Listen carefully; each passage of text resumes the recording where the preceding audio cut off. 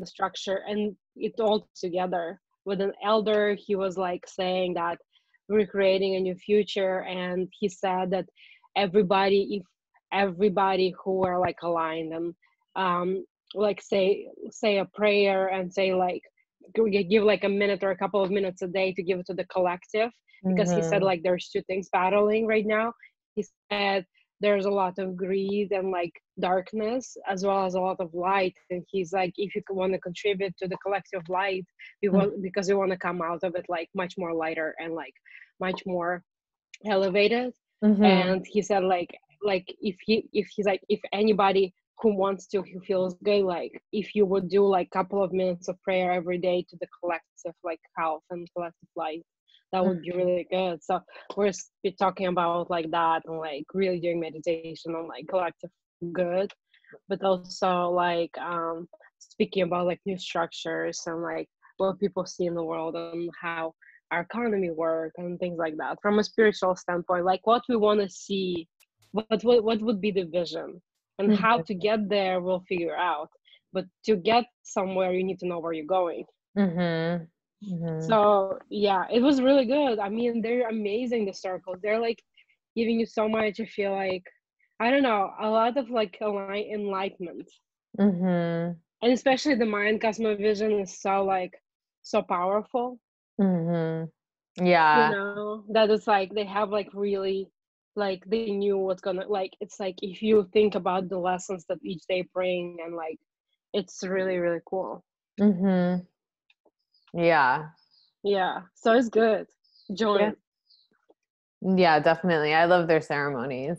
Yeah, I like it. They've been doing it for like 3 weeks now. Like I haven't been like that active, but I think like I want to do it every day because it's just such a good reminder, and Mm-hmm. it's so grounding too. I joined the Akashic program with the assemblage. Yeah, it's really cool. Yeah. Yeah, it's Yeah, a good I like it. It's reminder. based on like the gene The keys. Gene Keys. Yeah, Yeah. which is really dope. Yeah, he did Rodrigo. He did like a bunch of events on like Akasha, the game of life, and we really listened to Richard Rudd, and Richard Rudd is incredible. Yeah, he's really powerful. He's so Yeah. powerful. He's really getting into like he's really elevating everything. Like listening to him about like all these things. Yeah, I've listened to a bunch of it because I've been to all of the Akasha, because I've been the one to like that Rodrigo tested it on like a bunch of us, but like I wasn't in the first test groups. It was very interesting experiences for sure. You're Mhm. gonna like it a lot. It's pretty cool. Mhm. Yeah, I've done it. I do like it, and it's a really good like What's your reminder. profile? Um so integrity Mm-hmm. is is like a big topic for me, is the work, the service, being on a mission. Mm-hmm. Obviously, I mean, it's very specific to being on a mission that serves a higher purpose, Mm-hmm. but it's very creative. Mm-hmm. It's not just, it's, I shouldn't say just, because everyone's on a mission, but it's not like being of service in the way that we typically think of it. It's like being a server by being an artist, Yeah. but sticking to vision, which is so Mm-hmm. on point, because my message is often about how we as artists can lead by example, Mm-hmm. but it's for everyone, because we're all really artists, because we're all really creating our reality, and have our own unique perception of things. So Yeah. we're designing our life, whether Right. you see yourself as an artist, on the outside or not. Mm-hmm. And so my message has been for a long, long time, since probably childhood, Mm-hmm. um, to stick to vision. Your chair makes Mm-hmm. noise, just so you know. Oh, okay. Yeah, I think it's my table because Oh, my, okay. yeah. Okay. It's just um yeah, just to honor where you're at. And in the creative process, that really means not compromising, you know? Right. There's a way to be flexible and a way to be fluid and a way to like move with the process. Right. But Sticking to your vision. But in honor of your vision. Yeah. Not to dumb it down or dilute the message, because we can expand consciousness by individual beings honoring their truth. Yeah. You find that there's like a great intersection there. Yeah. Too. It's not as isolating as it may seem. Sometimes artists that stick to vision are seen as like radical or alienating. But actually it's usually speaking a universal language, you know? Right. Maybe it seems ahead of the moment, ahead of its time, but I really believe in my heart that it is really important that absolutely, you do the work to find your inner voice. Yeah. And you stick to your vision, and you find your tribe, and you're not alone ever, you know? Right. So, and it's just super inspiring. There's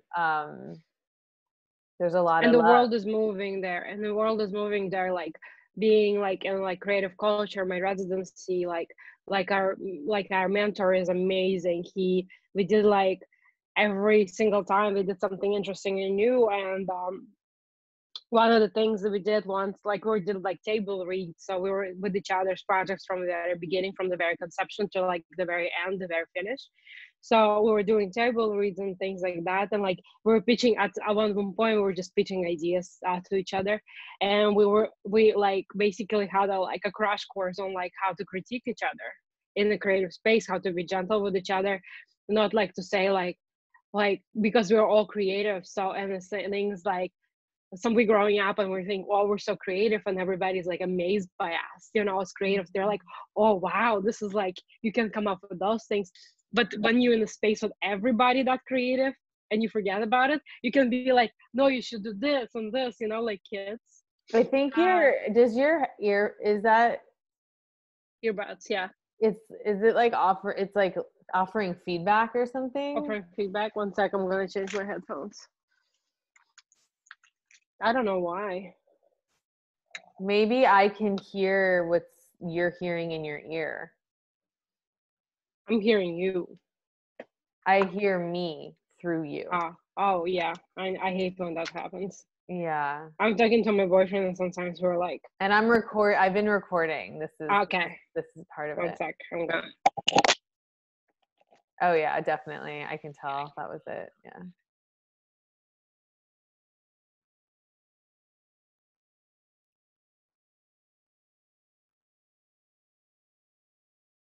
Is it better? Let's try. Can you hear me?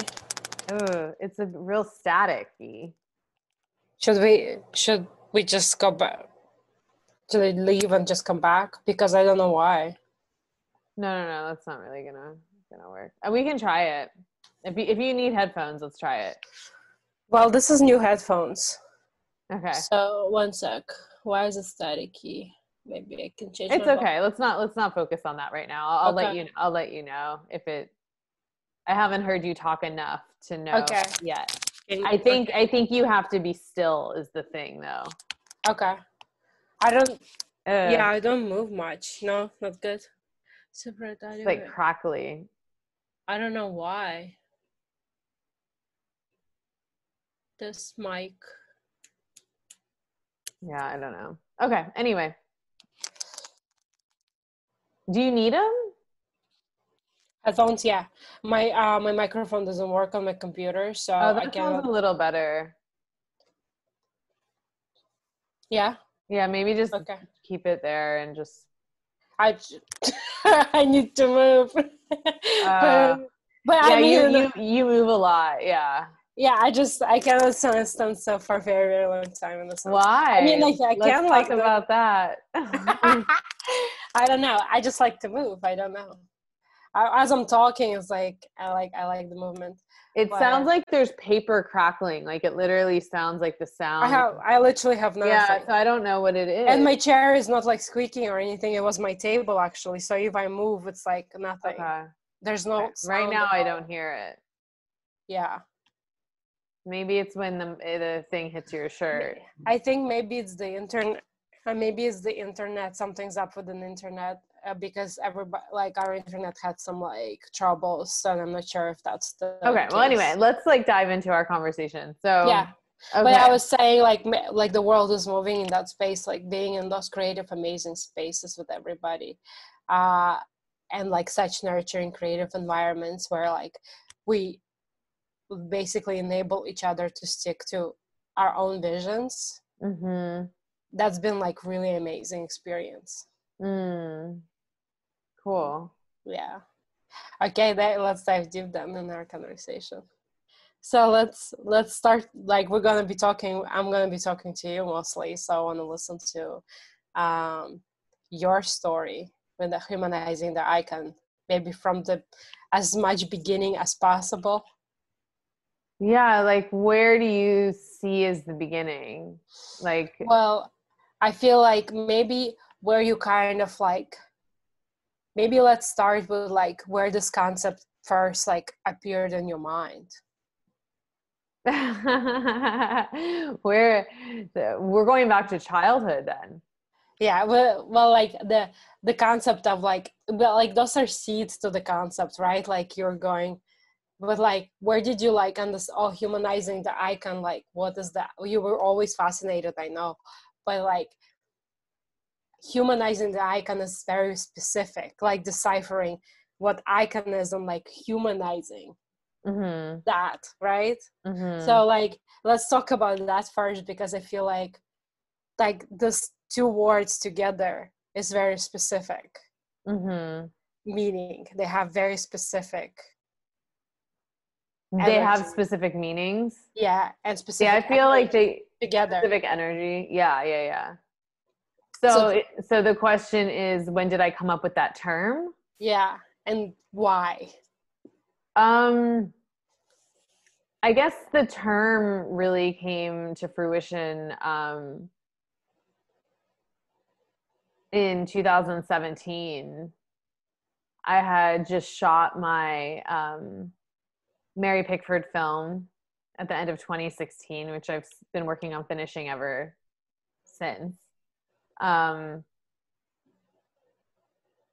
had gone really deep into Mary Pickford's story, discovered her energy like way beyond a pioneer, as the history books would call her, which is accurate on one plane of what manifested in her lifetime, which is she was the first woman at the forefront of Hollywood who birthed the majority of the initiatives that are intact today, from actors having their names in the credits, to the Academy, to the Oscars, to actors being producers, movie star, philanthropist, face to a product, advertisement.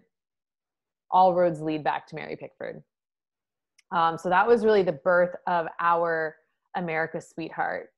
That was the birth of our, in North America, pop culture iconicism. Even though throughout the other parts of the world, surrealism, art, religion, different things had created forms of icon. But for North America, this was the birth of our art movement, really, was with Hollywood and Mary Pickford. So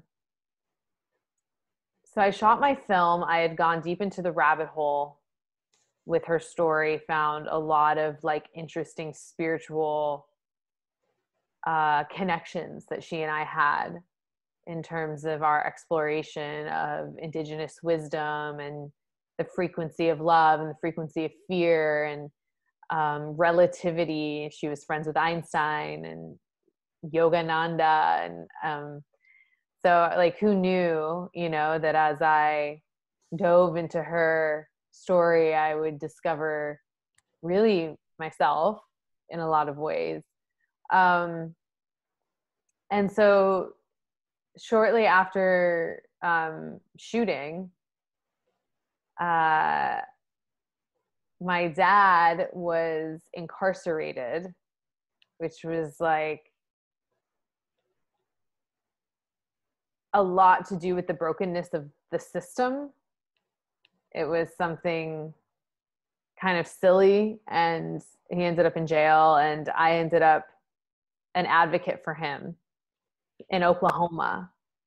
He ended up winning the appeal, and the whole thing got overturned. It was like a white collar billing scenario with his business and all of that. So it was, like I said, a little ridiculous, but at the same time kind of heartbreaking, because he had health issues and then he was in jail, and like it was difficult. And I went to Oklahoma. I moved my whole post-production studio basically from New York to Oklahoma, brought my editor, set up shop in my dad's house, advocated for my dad all day, meeting with lawyers, Congress people, visiting him in jail, and then would go work with the editor at night, you know, trying to stay on track with the movie, continuing to channel Mary Pickford, who said that in her darkest, hardest personal moments was her most profound creative work. So I was essentially using that as my mantra to get through my creative work and what I was doing for my family. And so this is going somewhere. This is leading to humanizing the icon. Of course. One day I was just literally so exhausted, emotionally, spiritually, energetically, physically drained. And so I decided to go onto Airbnb and just pick a city where I didn't know anybody and do something I'd never done before, which was take a month completely off of work.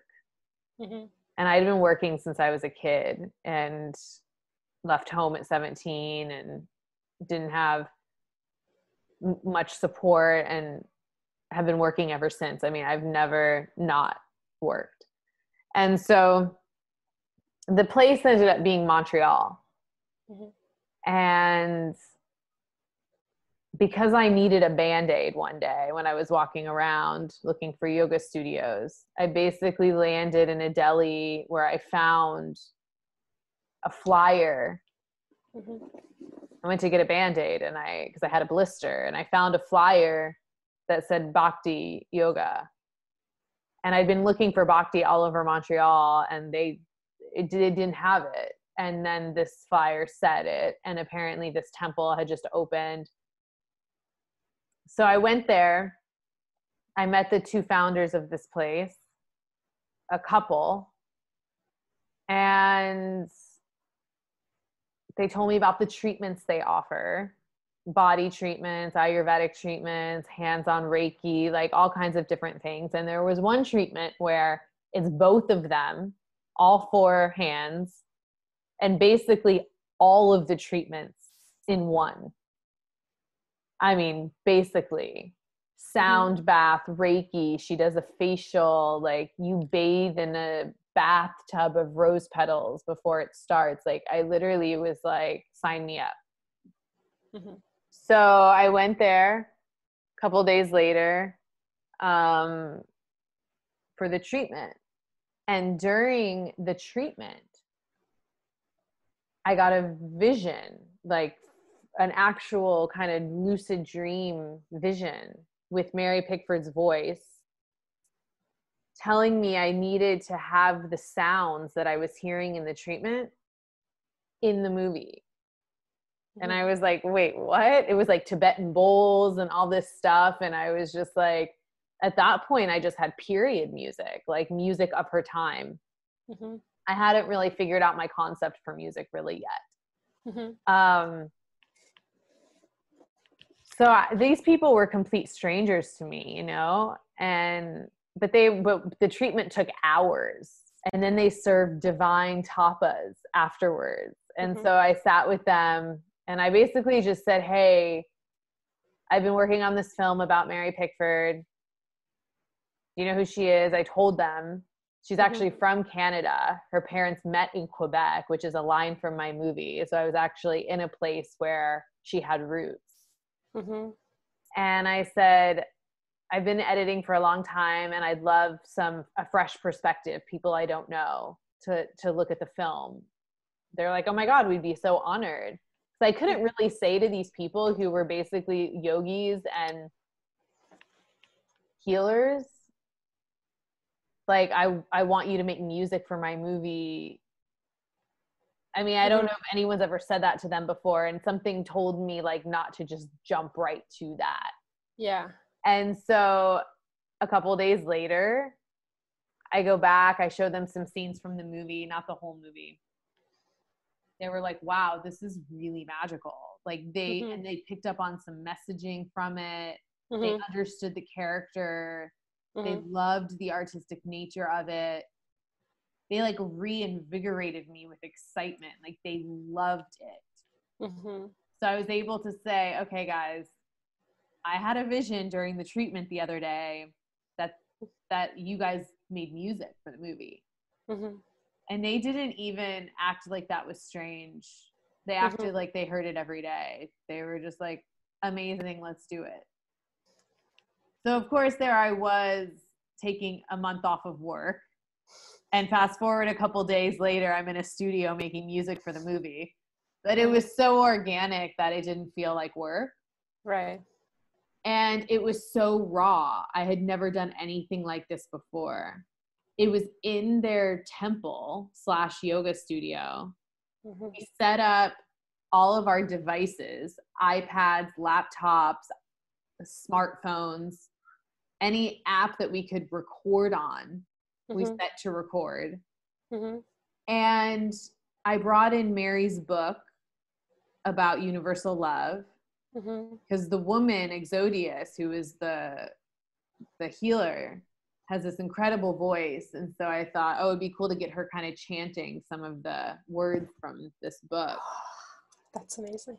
Which was so synchronistic because I had an art historian friend who helped me on the film, who I met on the street of New York, of like all places, who lived in Quebec, not in Montreal, but like a couple hours away, who had come to see me a few days prior and brought me the copy of that book that I'd given her. I didn't bring it to Montreal. And I didn't even remember that I had a friend near Montreal. So it was like, I had the book and I was like, oh my God, perfect. So we did that. And then they were playing with the Tibetan bowls. They were doing all the stuff that I loved. She was chanting words from the book. And something happened to me in the energy of all of that. Like something opened. And I went onto my laptop and a couple laptops. I don't know. It was like a mix. I was like a DJ. I never DJ'd in my life, but I was like a mix master with the laptops, where it was like all these icons, like pop culture icons of different eras. Even like Princess Diana or Prince or Jim Morrison. Even Britney Spears, like not necessarily people that had passed on, but people that represented iconic eras or iconic moments. Right. They started like flooding my whole psyche. Like it wasn't a thought. It was just coming through. And so I'd go online and I'd find like news clips or different tracks, and we would mix it with like the Tibetan bowl, and we were doing this and that. And it was like this whole like kind of time collapsing, this whole like, and this Mary Pickford's voice was telling me like, they're all trying to come through this movie. Like she's like the mother, and she birthed celebrity. And these were people that almost like sacrificed for their art and for their message. You know, many of them have passed on and passed on young. And when you pass away young, you become even more iconic. And I'm not saying that's positive or negative. I'm actually saying it in a neutral way. But it was like this moment of realization that Pickford almost had felt like guilt for like birthing celebrity. She almost felt like responsible. But it also transmuted into something, it was also quite beautiful. It was almost like this collection of just like artists, you know, like poetry and art and humanity. And it wasn't like Jim Morrison as Jim Morrison. It was like the voice, you know, and it was Princess Diana, and it was like all these, and they all kind of came together. And I realized, like, in that moment, I don't know if this stays or not in the movie, but in that moment in the creative process, they were meant to be in. Right. So after Montreal, it just so happened that my sound mixer for my films is in Toronto. And I went and stopped in Toronto on my way back to the East Coast in the States, and was like, yo, we gotta put this in the movie. Like, I was like, this is iconic. Because she's like the mother, and I'm like the ambassador, and like they're trying to tell us things, you know. Right. And it was really in conversation with those two artists, Exodius and Satya, that lived in Montreal, that are now close friends, but started out as yogis that gave me a treatment. Where this term humanizing the icon really came up, because we were discussing what happened last night. Like, whoa, we went all night. We didn't speak afterwards. I left, went back to where I was staying. And it wasn't until a few days later where we were like, okay, what happened? And then we started this whole kind of deep dive into what is icon?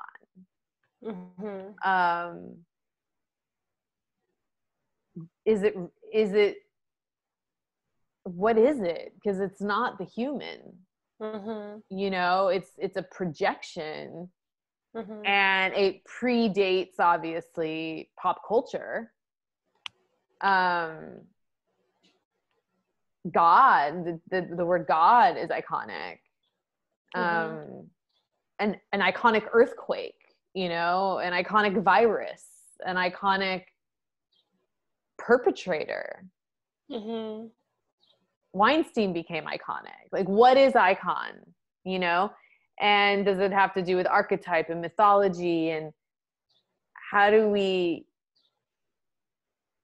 help people understand so they don't seek it out, you know? Anyway, idolization is dangerous, and it's happening a lot through social media, and the current generation is kind of coming up with this like angst around popularity and likes, and creating their own sense of iconicism in this World Wide Web. And anyway, so the conversation became very layered as we started exploring, and I'm in a different place with it now than I even was then. But I would say that was the origin in terms of that term. My fascination with how we create identity, the fine line, really no line between art and life. Life is art. Art is life. You know, has been an obsession since I was a teenager.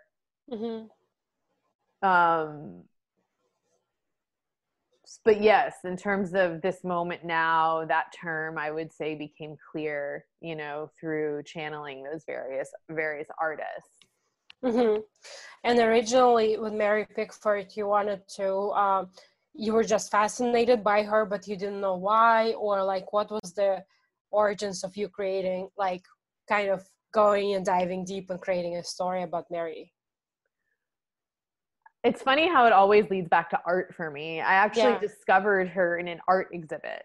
So it's funny because most people that know of her learned about her in film school or somewhere else. But like I actually, of course, it was an art exhibit in Toronto, of all places, where I was. So Canada has a big place in this whole journey. I was finishing my first film, which was an art film. Or they call it an art film. And I was doing post-production in Toronto, and I was with my producing partner, Julie, at the time, and we had 5 minutes to kill in a building where we had a meeting. And it was the Lightbox, the headquarters for the Toronto Film Festival. And that's where the exhibit was. And we had 5 minutes to kill, and we walked in there, and I saw just like your kind of typical museum-like messages on the wall of like what she had done. And then images from her films were like playing on some screens. And I just remember, first of all, when it came to what she had done, thinking, why didn't I know? Why does no one talk about her? Just curious. And then when I saw her performing in the footage, I was like, her aura, it just like, boom, got me. Julie said it was like 7 minutes after we walked in there when I literally like grabbed her arm and was like, we have to tell this story. And I didn't know what the story was, but I just knew that I felt like I had discovered a role model. I knew that I discovered a kindred spirit. I knew there was something. It was like love at first sight. It was like head to toe electricity. Something that completely moved me. And and then I started, I found you started discovering. I found a book. Of course, started with a book. And I was still finishing my first film and stuff, but we started like a slow, lead into really developing the project. Tracking down historians, finding people that knew her. But it took a couple years before I was deep in. And then I was like, whoa, like she was such a visionary, and she reminded me so much of Alice in Wonderland, like so magical, following signs, and so creative and so supportive and just so wild and like. Absolutely. And like on like this like basic level, right, like on 3D like world, she's like in, like you were saying, and I didn't know that, like the fact that she was icon, like all the like business even things that she's done, right, like basically producing her own work, getting her name in the credits and things like that. That was like almost, she created a blueprint, right, for, that's why she was the first icon, in the sense of like the first icon in like a modern sense of it. Not like Jesus would be like the icon, right, that everybody knows, but like a pop culture icon, like the business things, the approach, not even business, I mean in like a perspective of like how she was involved, right, in this area of like film, that was very, very different for a woman, first of all, like 100 years ago, right, 100 years ago, but like for a woman. And can you expand on that more, because I feel like that's very interesting also. Which part? Like that she was producing also, and she was in the credits and things like that, like she put her name and like, well, she and then she created the Hollywood. Yeah, she got all actors their names in the credits. Right. It wasn't just her, you It know. was everybody. It was everybody. Yeah. And it was the first time that it has been done.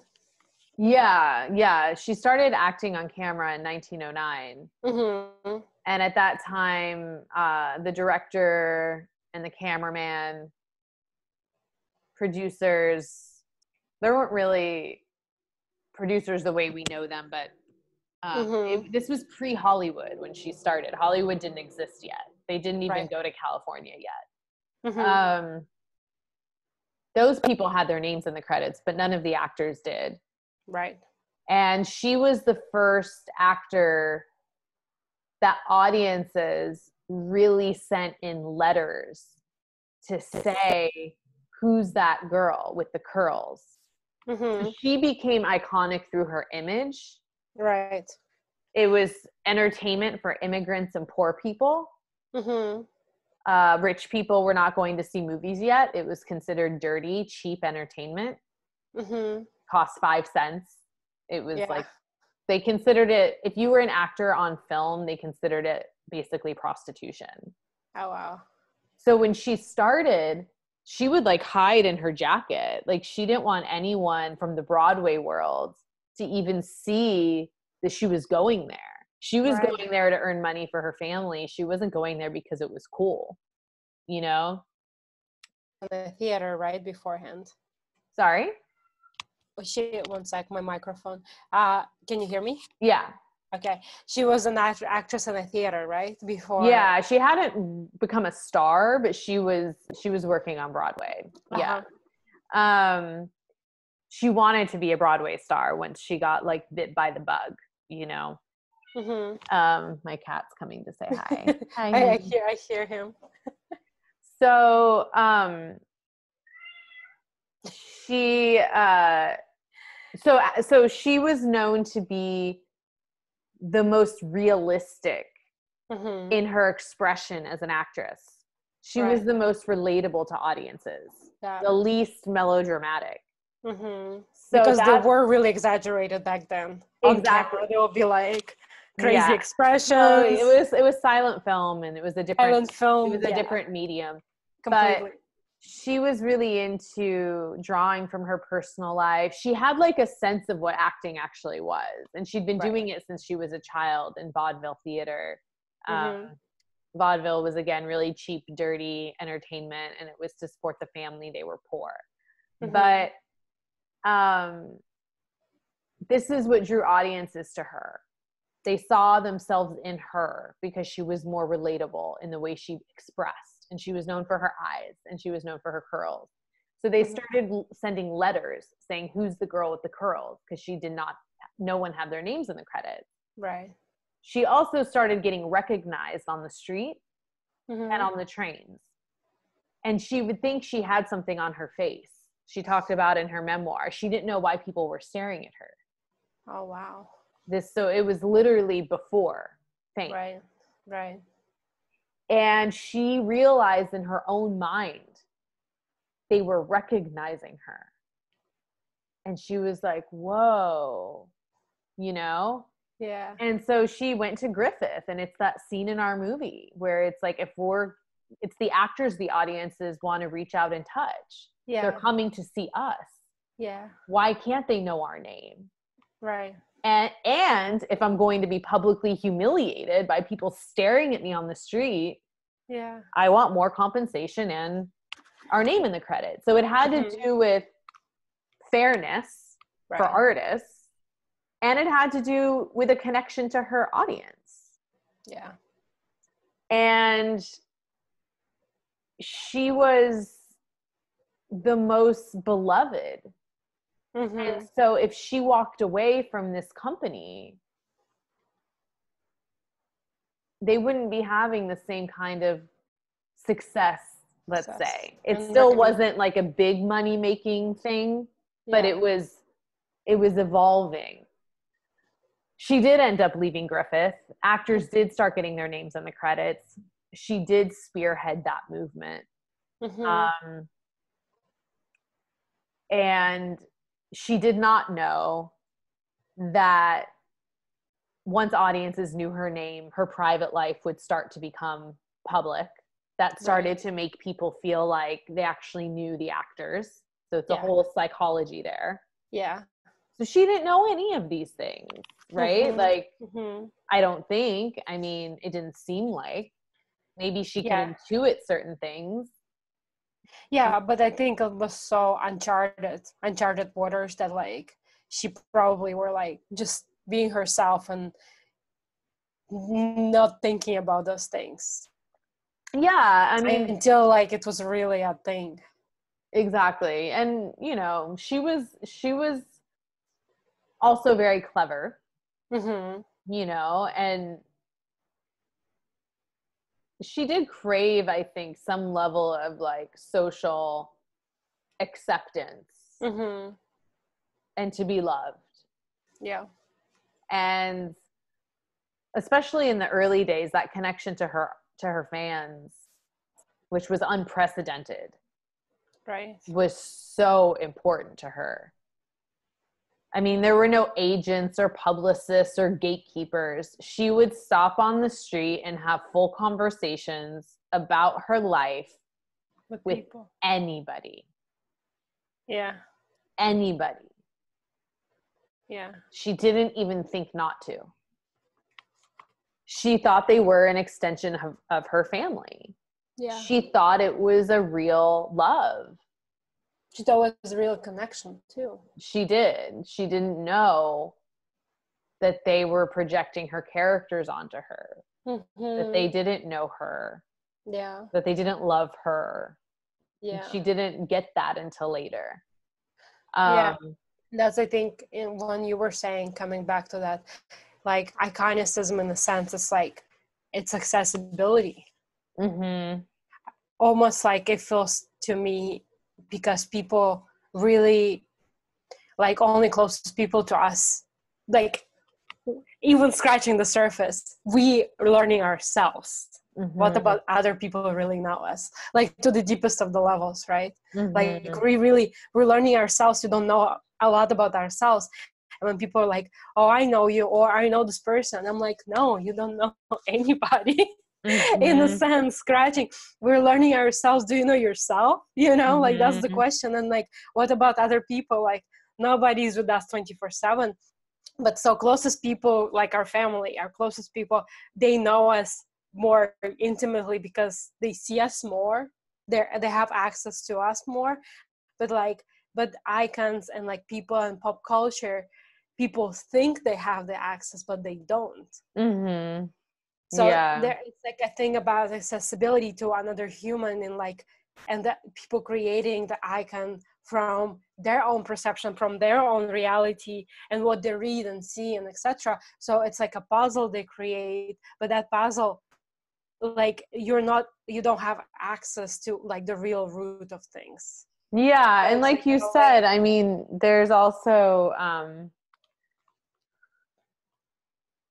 like you said, we're getting to know ourselves. Yeah. We're sort of an iconic figure unto ourselves, even. Exactly. You know, it's a personality is not the person. No. You know, so yeah, my parents might know my personality well. Yeah. But they don't know the core. Me. Yeah. In my truest form. Yeah. Because they don't know themselves in that way. And when you don't know yourself in that way, you can't see anybody else purely and authentically. Exactly. Because we're all projecting. Yeah, and a lot of people think they know themselves. So that's why they think they know other people. Exactly. And it's a misconception. Yeah. I think it's maybe it's like people who are not awakened to themselves yet and to the world, and like to really that everybody sees their own reality completely based on so many different things. Yeah, people don't even remember that we're part of nature. Yeah. Well, that we are nature. Like if we don't even know that we're nature, right, how can we think we have a sense of who we are? Yeah. You know, it's really funny actually. It's actually really funny. And it's kind of like weird, right? Like it's like people like fell asleep, deeply asleep, and they think they know everything. Well, I was like listening to this amazing talk, and it was like, okay, science is now saying, and I'm sure it will evolve and there will be new information in 100 years or in 5 years. But right now we're at a place where we used to think that our conscious mind was controlling our experience and our perception.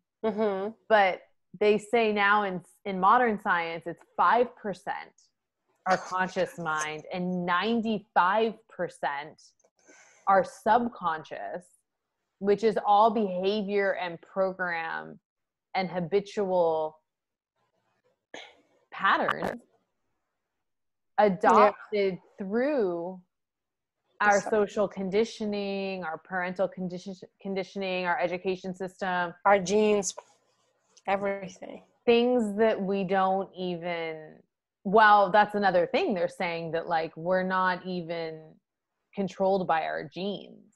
You know, we're literally, what's being input into our subconscious is actually throughout the life, through all this programming and this messaging and this images and these stories and like all of this information. Right. And so the question is, are we leading conscious lives or unconscious lives? Because if we're just acting upon programming and that programming actually activates genes, it's not really like, oh, I have this thing because my mom had this thing. Right. It's like, no, that thing got activated in you. And maybe that thing also got activated in your mom. But it's not because she's your mom. And that's what they're figuring out, is that you can actually, by reprogramming yourself and creating new neural pathways and synapses in your brain, which we now know the brain is elastic. Yeah. You're not a victim of your genetic makeup. You can actually turn off certain genes and turn on certain genes just by like taking control of your own programming. But when you get into the icon, it's like, yeah, we're spending so much time looking outward.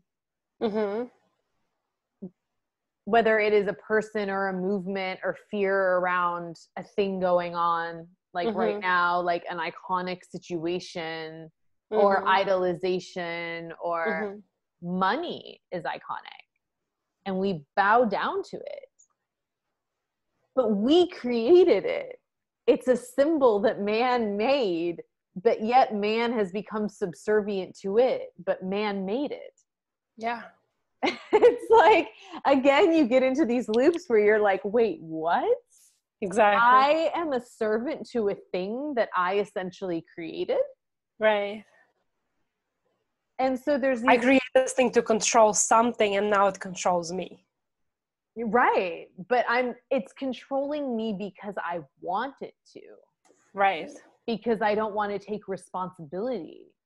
I would rather say money is the root of all evil and blame it for my anxiety.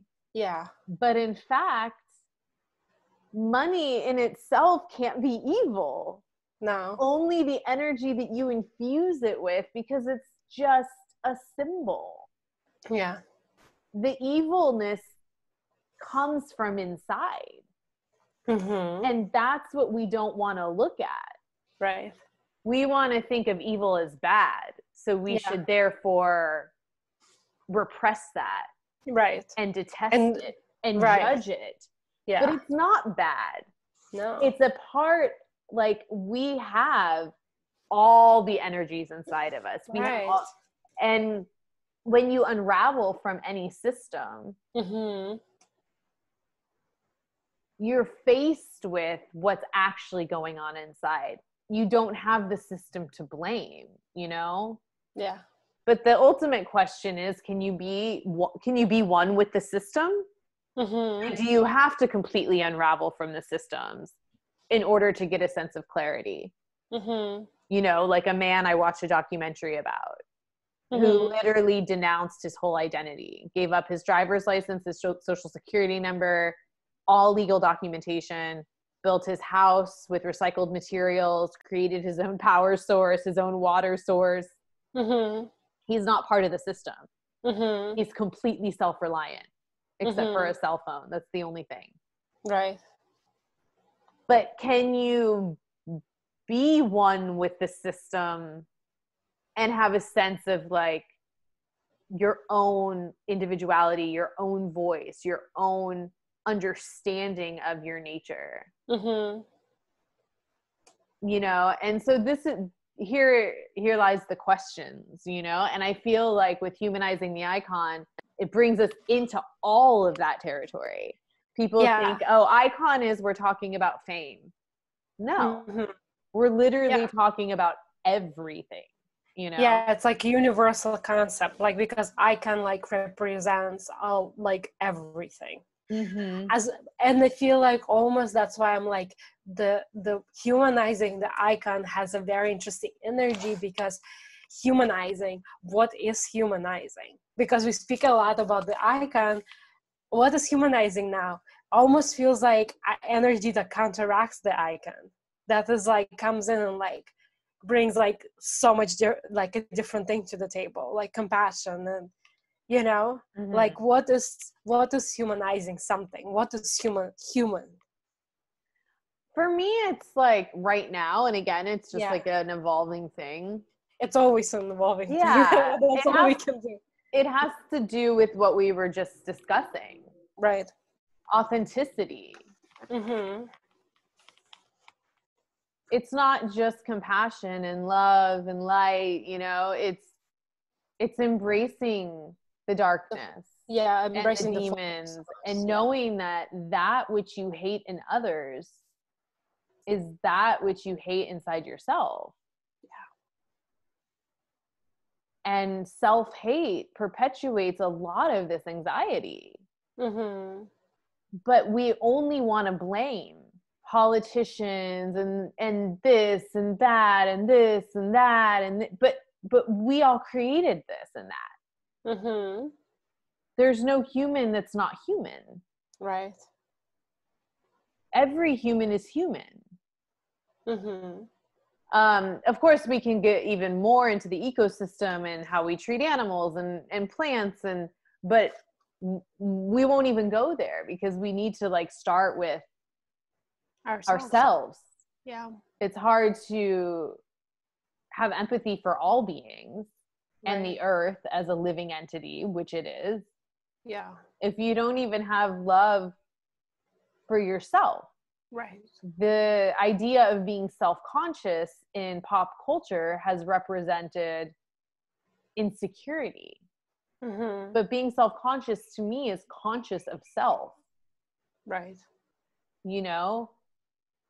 And insecurity is a beautiful thing. It's vulnerability. We all have it.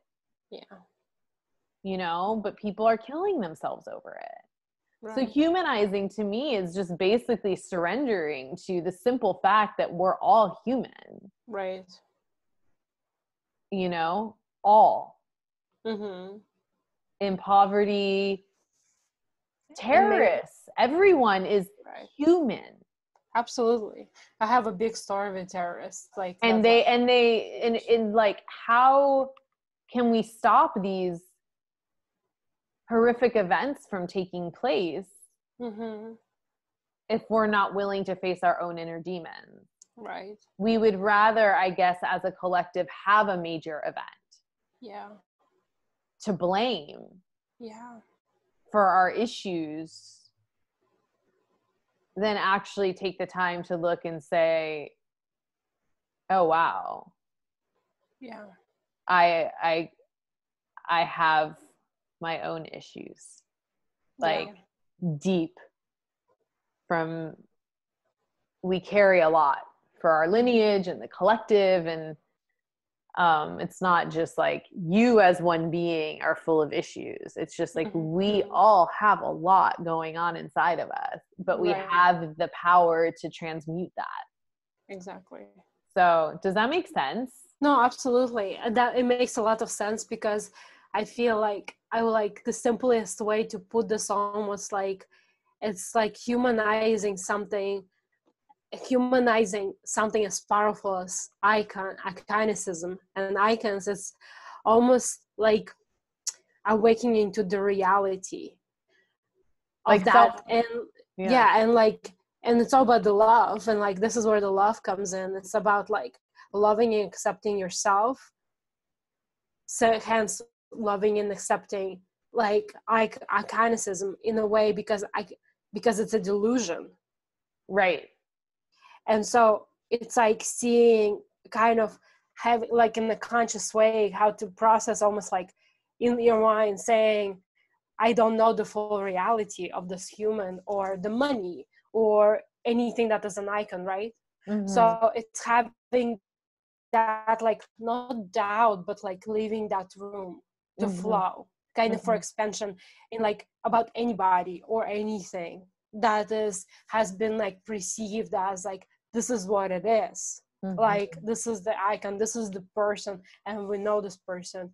It's having that understanding that we're learning ourselves, and hence we're far away from that human or a concept to learn it. So having that room and curiosity, I guess, to explore and learn, and humility in a sense. Mm-hmm. Mm-hmm. Right? Mm-hmm. So it made a lot of sense to me, because when you said it, like, something clicked in my mind about this, because I'm like, what is humanizing something, right? Mm-hmm. And like when you said, something clicked, and I'm like, oh, I feel like it's really actually living that space in your mind, being very conscious, living that space in yourself and your heart and your soul for exploration, for curiosity, and Mm-hmm. for not like an expectation or like putting a specific stamp, or like categorizing anything, etc. Mm-hmm. like leaving room for expansion Mm-hmm. at all times, about all things, Mm-hmm. yourself, anything. Yeah, creating space, I think, is vital, Mm-hmm. because there's like this kind of almost gap between our personality and ego Mm-hmm. and divinity, our divine self, Yeah, our higher self. absolutely. And we fill this gap with self-medicating devices, Mm-hmm. all kinds of things, technology, interactions, foods, like whatever it is, like fill it with being busy. Mm-hmm.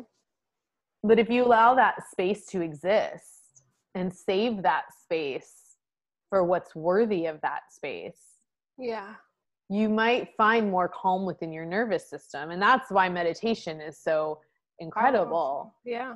Because it gets you to that level of homeostasis where real healing can actually take place. Because when you're just in the mind, right, and it's sort of this like ping pong kind of monkey, like mind, thought to thought to thought to thought to thought, oh, get stuck on a thought, fall into the thought, obsess about the thought. Like when you're doing that constantly, like you said, there's no room for expansion, but the space exists. It's like cleaning out a closet to make room for the new wardrobe.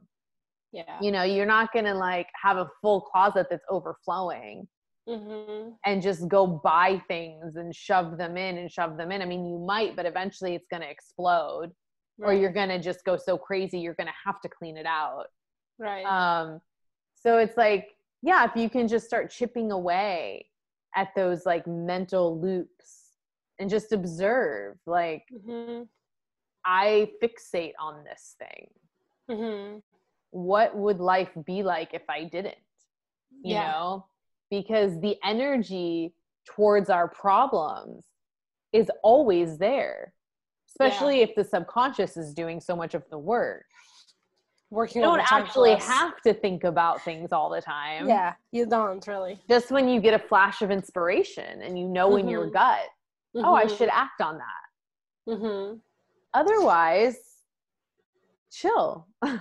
Exactly. I feel like it just takes a lot of guts to explore yourself. A lot of people, and I hope everybody's awakening, but like it takes a lot of guts to go deep inside of you. Mm-hmm. Really does, like, to really like learn yourself, accept yourself for everything that you are, with Absolutely. everything with God. And I feel like it's so much courage that, like, that I'm envisioning everybody's growing courage, Mm-hmm. you Yeah. know. Yeah, absolutely.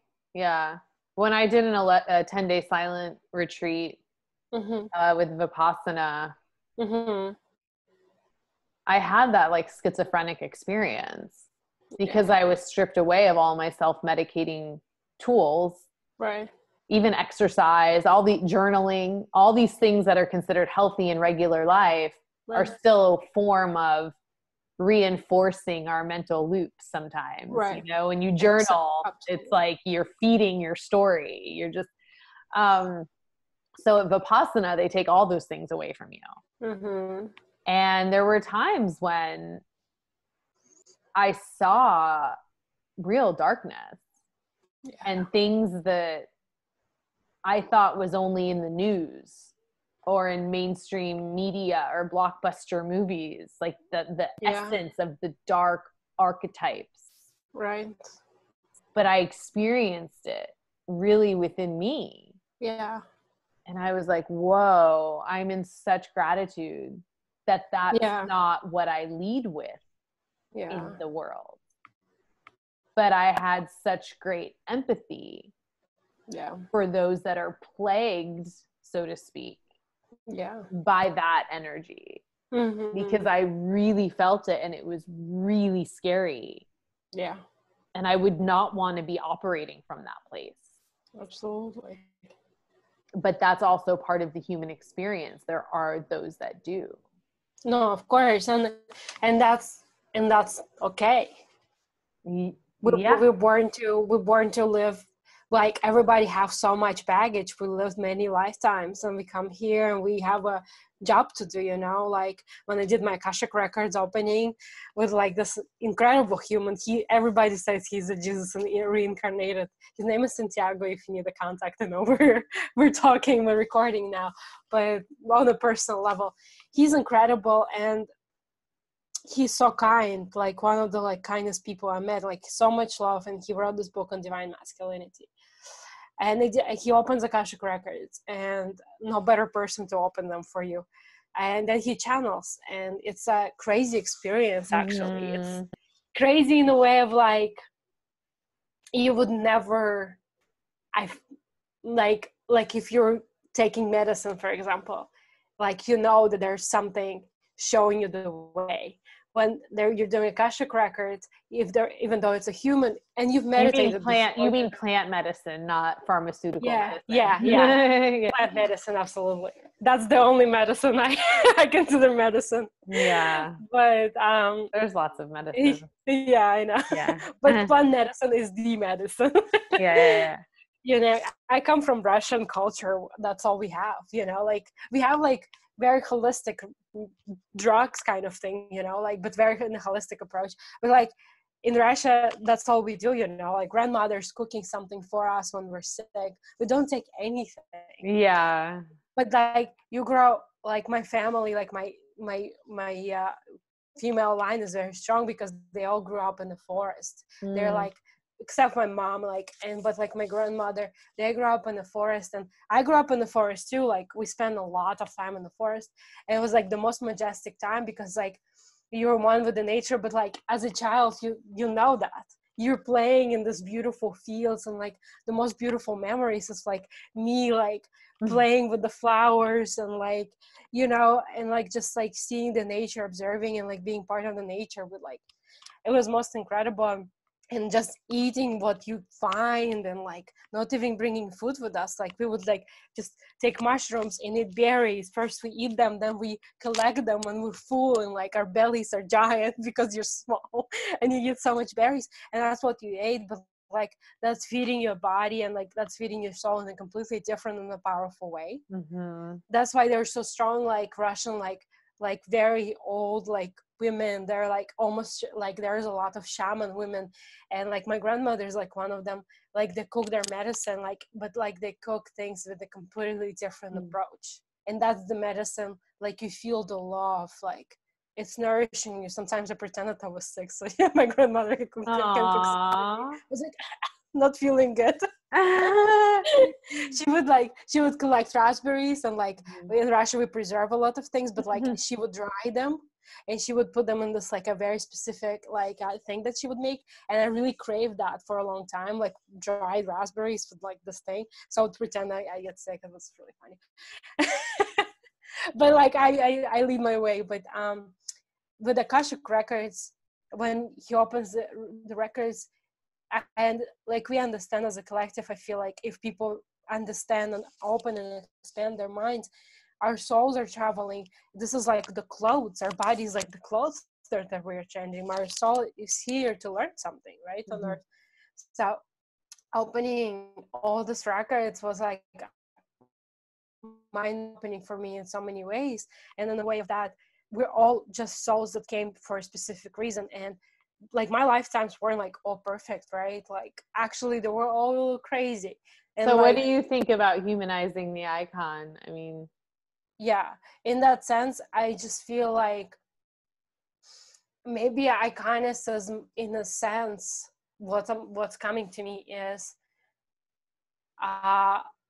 like a lesson. mm-hmm. I feel like in like a grander scheme, like iconicism is the lesson of perception, a lesson of I guess like it's really hardcore because I think that's good. Yeah, it's elusive, but I love what you just said about it's a lesson of perception. Yeah. And just that it's a lesson, period. And it's a paradigm. Yeah. That can change. And probably needs to. Yeah. And it's elusive in a way of like, it's hard to discern. Because like in our, like I feel like it's lesson for like a lot for our unconscious, but like mostly for the 5% of our conscious mind too, understanding that, like, because I feel like in the unconscious, if you're working with the unconscious, it knows, because we have innate kind of navigation systems right within us. So we kind of know, but like our conscious doesn't most of the time. So our conscious goes and attacks things from fear. Our brain thinks we're always under attack because that's how we evolved as humans, right? We evolved to survive. I mean, fear is iconic. It is. You know, it's something we're beholden to. Like we're kind of in the age of fear. Yeah. I think we're in the big purge where we're trying to get out of that. Yeah. But that's getting out of that. Everything that's iconic, that we see as iconic, which we have to realize is not, it's not like just human form. It's all these things we embody, you know, godlike qualities. We have that. We're creators, you know. Fear, we've been programmed to be in fear. That's iconic. We have that. We embody that. Like we have all of these things. The iconic performer, the iconic artist, right, that radiates something that we want to connect with. Yeah, we have that too.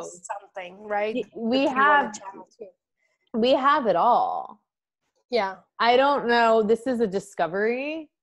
It's a big discovery for me to realize that by exploring the icon, we're exploring everything existential, everything in life, from mythology to gods, to the system, to fame, to self, to like, it's everything. And even the term humanizing the icon, which is sort of like polarizing.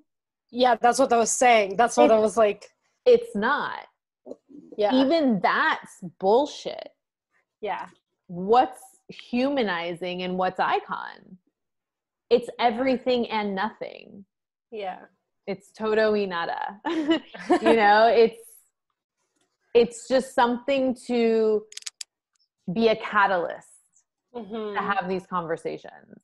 Yeah, but like polarizing, I feel like in a way I was trying to say the word polarizing, but like I didn't, like I was like it's like opposite but not, but like it's polarizing because like icon is like elevation, like almost like it brings you that like what is the energy of each word. And it's like Right. it's like finding the human in the icon and the icon Right. in the human. Yeah. It's polarizing, but it's also the same because yeah, exactly. our dualistic perception of life is an illusion. Right. There's not light and dark. Mm-hmm. There's light in dark. There's dark in light. Mm-hmm. You know, it's everything it's a tapestry, it's a recipe, it's a fluidity.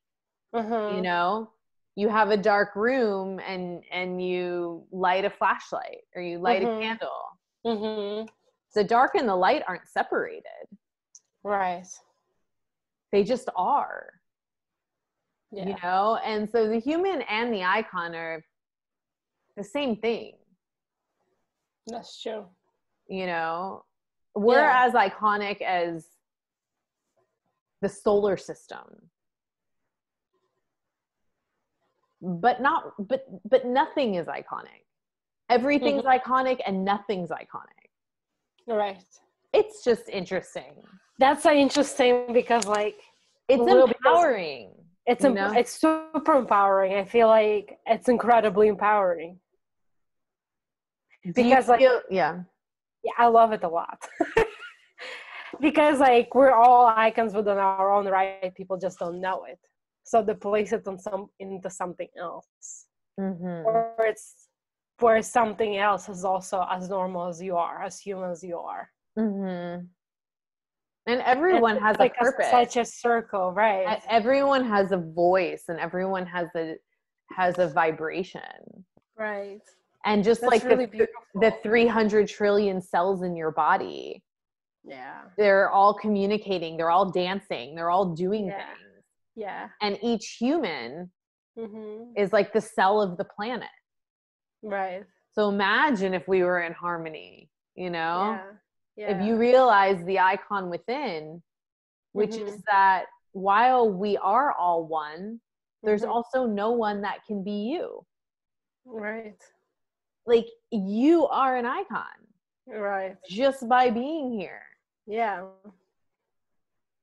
So if you spend your time comparing yourself to other people and trying to be like other people and wondering why this is happening to them and not to you, you're using all your creative energy to figure out something that's just completely that you will never figure out. Never, ever. Yeah. So it's like the game of hide and seek, but you'll never find. Yeah. And that's beautiful and empowering. I feel like the concept in its own like a very empowering concept to humans, just to us to as like to go inward and to seek that icon within you. Right? To like bring it up and live in your power. Exactly. It's about alignment and living in your power. Exactly. And artists are just great channels for this. Like I've loved on my online chat series during quarantine to like be talking to artists. Just because they have a non-linear way of perceiving things. Right. To be consciously an artist, you have to operate also with the right brain. Right. Which is where the intuition lies. Yeah. So I've been having fun. I talked to a singer songwriter a couple of weeks ago. She's also a photographer. I talked to a girl who's from Russia.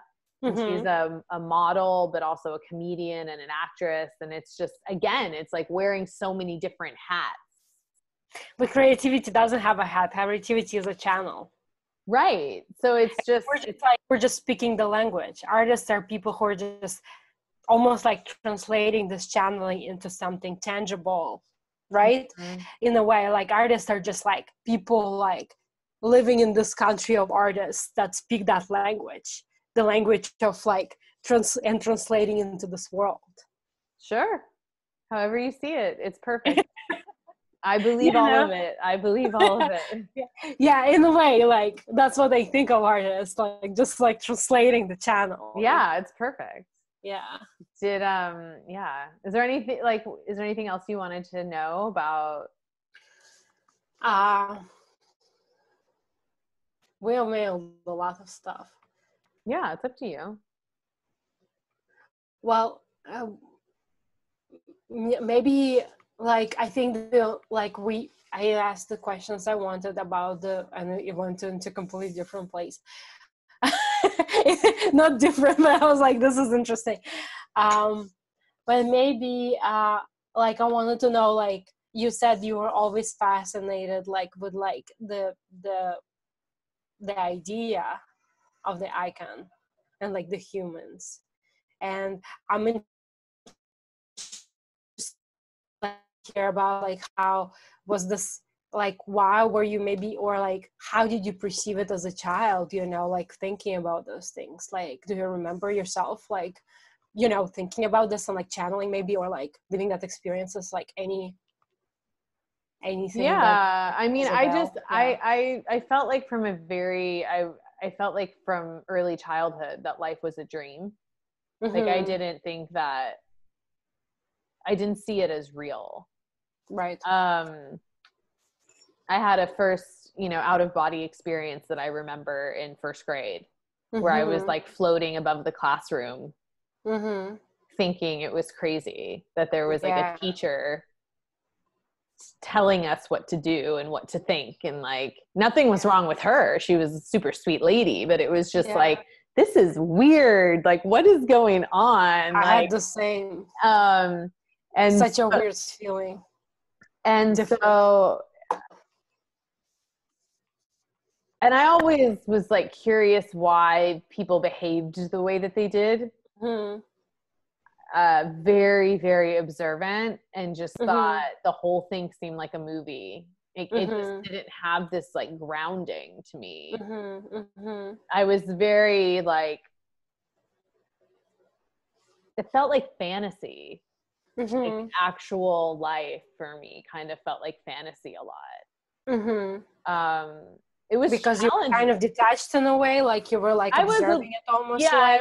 I was a bit detached, but I was also like, I had a wild imagination and like insane curiosity. Mm-hmm.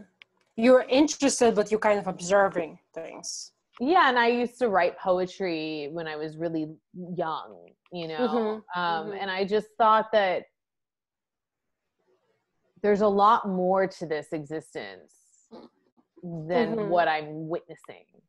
Mm-hmm. And I was into existential things like really, really young. And mm-hmm. I got into psychedelics really, really young. Like I just mm-hmm. kind of wanted to expand from a very young age, and also find coping mechanisms for mm-hmm. things that were challenging that I just didn't want to deal with.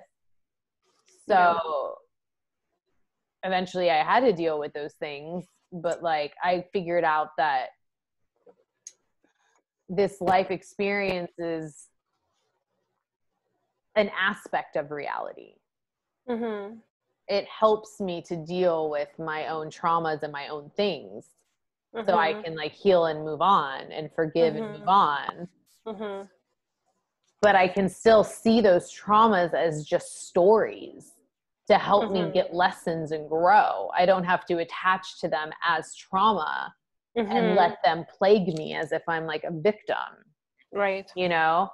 So seeing life as a sort of fantasy or dream really helped me figure that out. But that also made me fascinated with what's art and what's mm-hmm. fame, and how do people become larger than life when mm-hmm. they're not larger than life. They are life.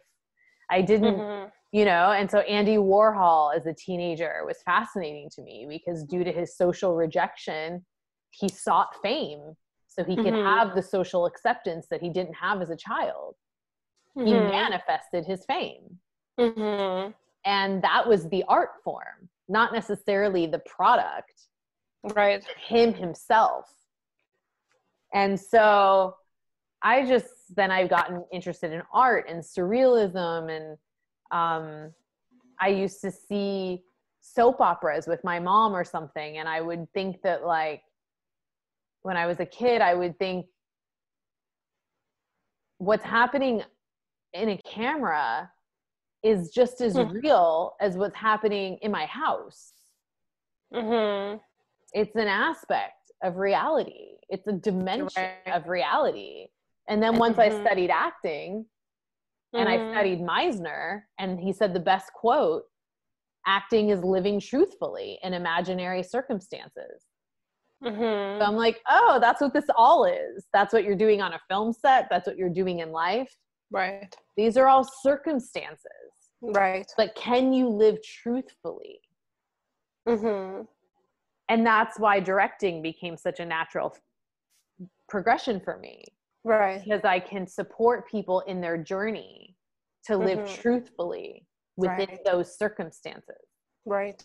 And you find more truth on set than you do in real life a lot of times. Right. Because we don't give ourselves permission to be honest. Right. As if you're really interested in performing truthfully as an actor, you have to get honest. You kind of have to, but it's very freeing to be able to do that. Yeah. So it's been an ongoing state of affairs. I mean, people in high school knew I used to give, whenever we got to write an oral presentation or give a speech or do anything, it would always be existential for me. Right. Always. Yeah. I was very, very vocal about it. So it started young.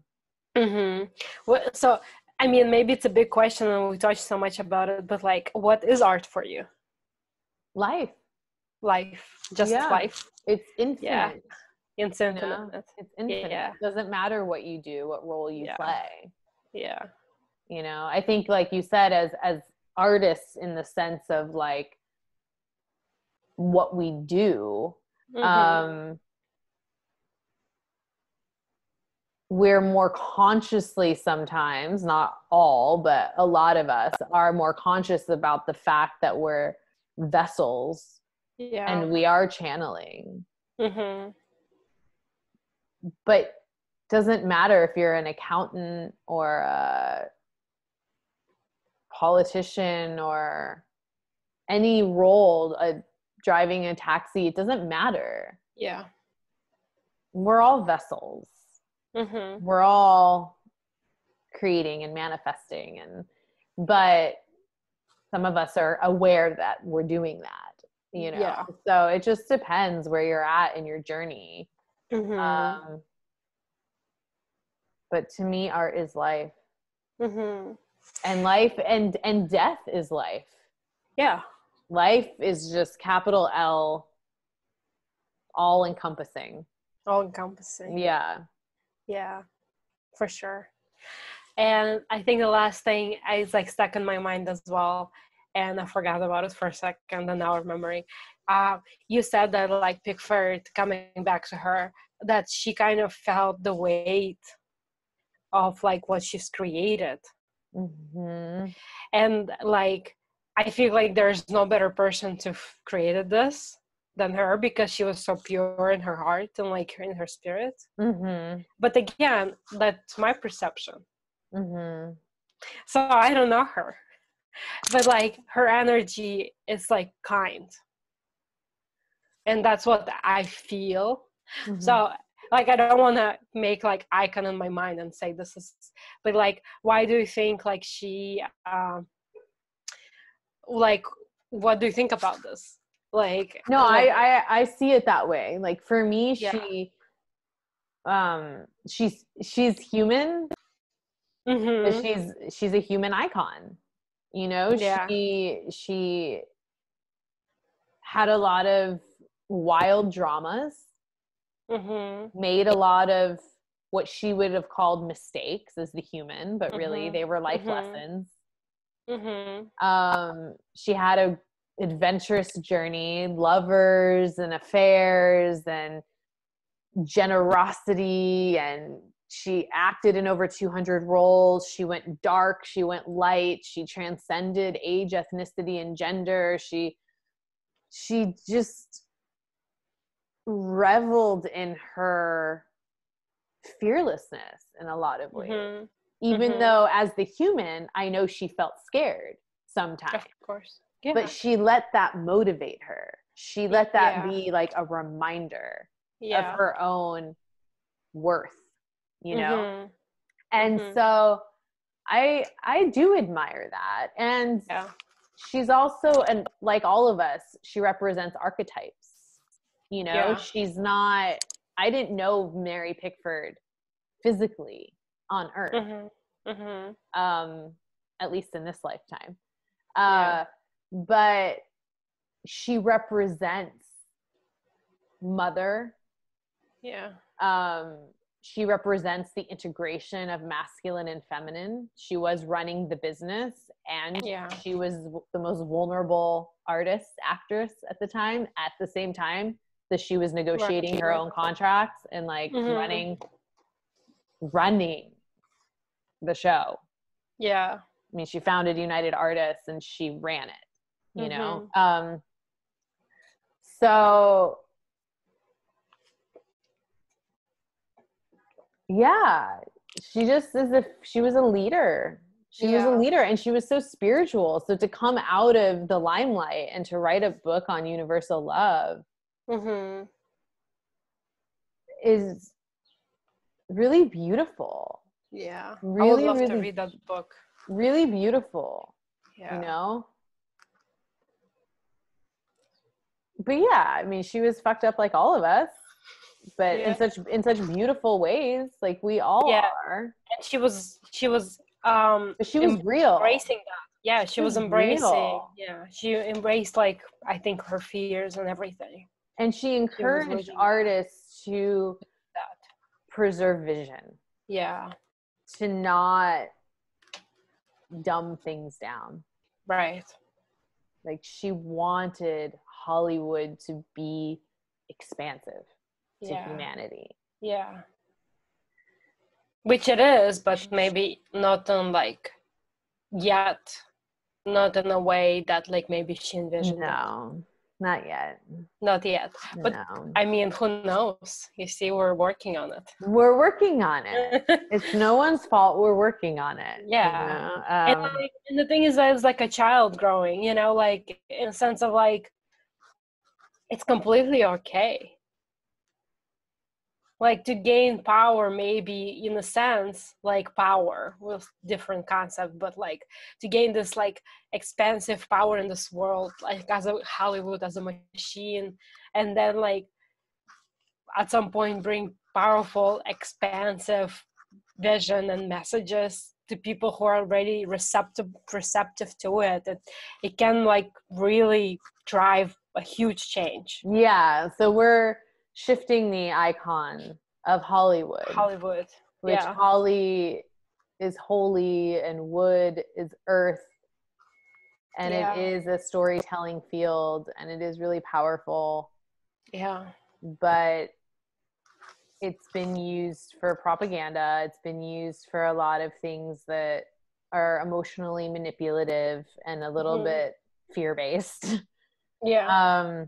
At least I feel like Hollywood is a teenager. You know, so it's okay. We're not mad. But no, we're not. Hollywood's a teenager. So, and we're talking about Hollywood as an energetic field. You know, we're not talking about a person or a thing. No, absolutely not. We want to raise that vibration. So 100%. That comes with encouraging artists to, be fearless. Yeah. It's good for everyone. I agree. I think I'm good with questions. I think we've talked about a lot of things, and like I have a lot of material for starters, and then I'll stop recording because I think we're going to end up posting this. It was a really beautiful conversation, and I think it was really beautiful, really enlightening, and thank you for asking such good questions and like sharing so much too. Of course. And I'm just genuinely interested in, like, I think it's such a beautiful place we find ourselves in. I agree. You know? Okay, I'll stop recording for now. I'm so grateful. I'm grateful too. Thank you. Okay, hold on a sec.